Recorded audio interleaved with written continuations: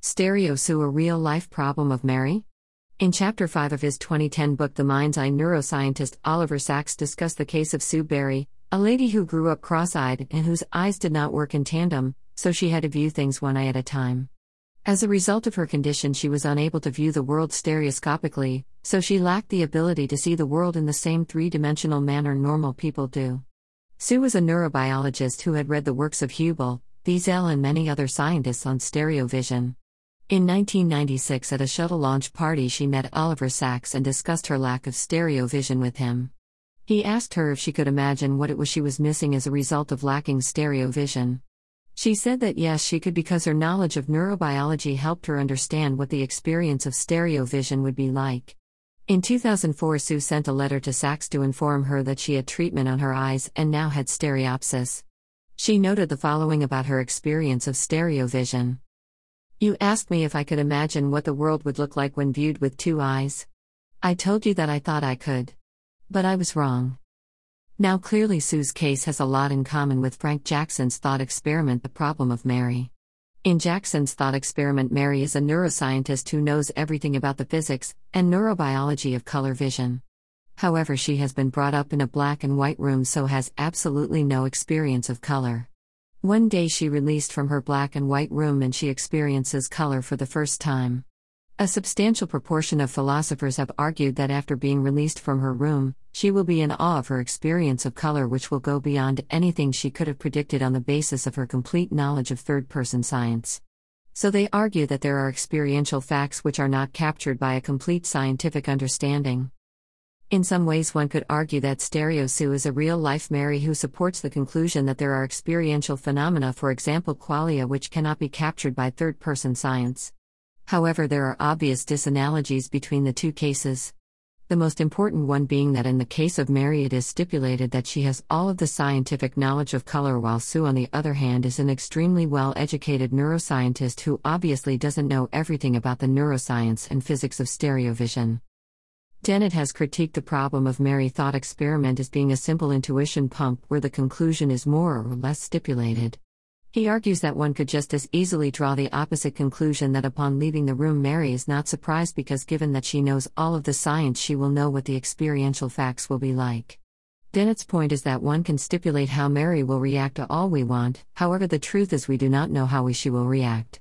The thought experiment is merely designed to make it seem plausible that there will be experiential facts which third-person science cannot capture. However, the thought experiment proves no such thing. Now in the case of Stereo Sue, because she is a real person, she obviously doesn't know everything. So we cannot draw in conclusions as to whether knowing all of the relevant scientific fact about stereovision would have enabled her to predict what the experience of stereovision would be like. In Sue's case, the amount of scientific knowledge she had wasn't enough for her to predict what her experience would be like if she had stereovision.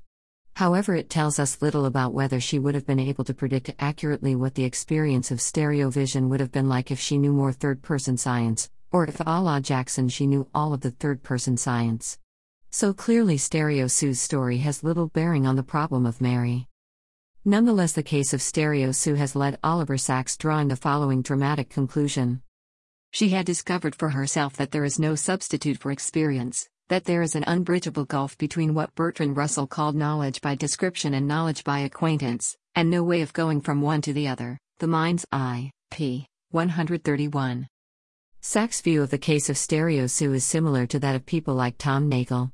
Sacks thinks that her case demonstrates an unbridgeable gap between what we can know from third-person science and what we can directly experience.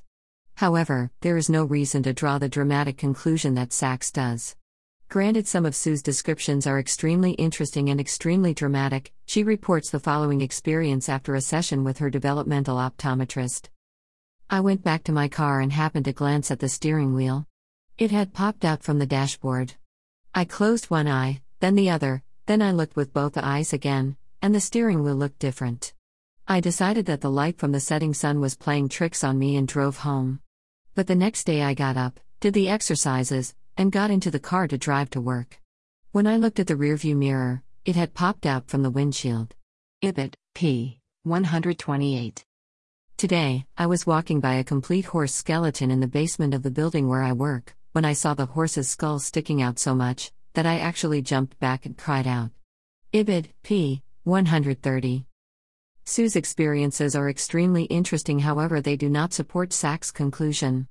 If Sacks wants to point to an unbridgeable chasm between experience and knowledge, he will need a real-life case of Mary. This will obviously never happen, as it is extremely unlikely that humans will ever have a completed knowledge of the physical world. Now, stereo Sue could be used as a part of a kind of inductive argument.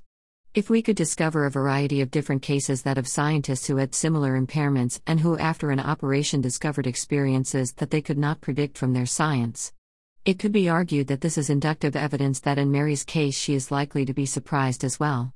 However, such an argument would be extremely weak, as there is no reason to think that a person with all scientific knowledge will have predictive powers, even remotely analogous to those of contemporary scientists. Therefore, the inductive argument fails. So overall, it seems that despite what Sacks thinks, there is no reason to think that stereo Sue case provides an unbridgeable chasm between experience and knowledge. It is unbridgeable for us today, but may not be for Mary.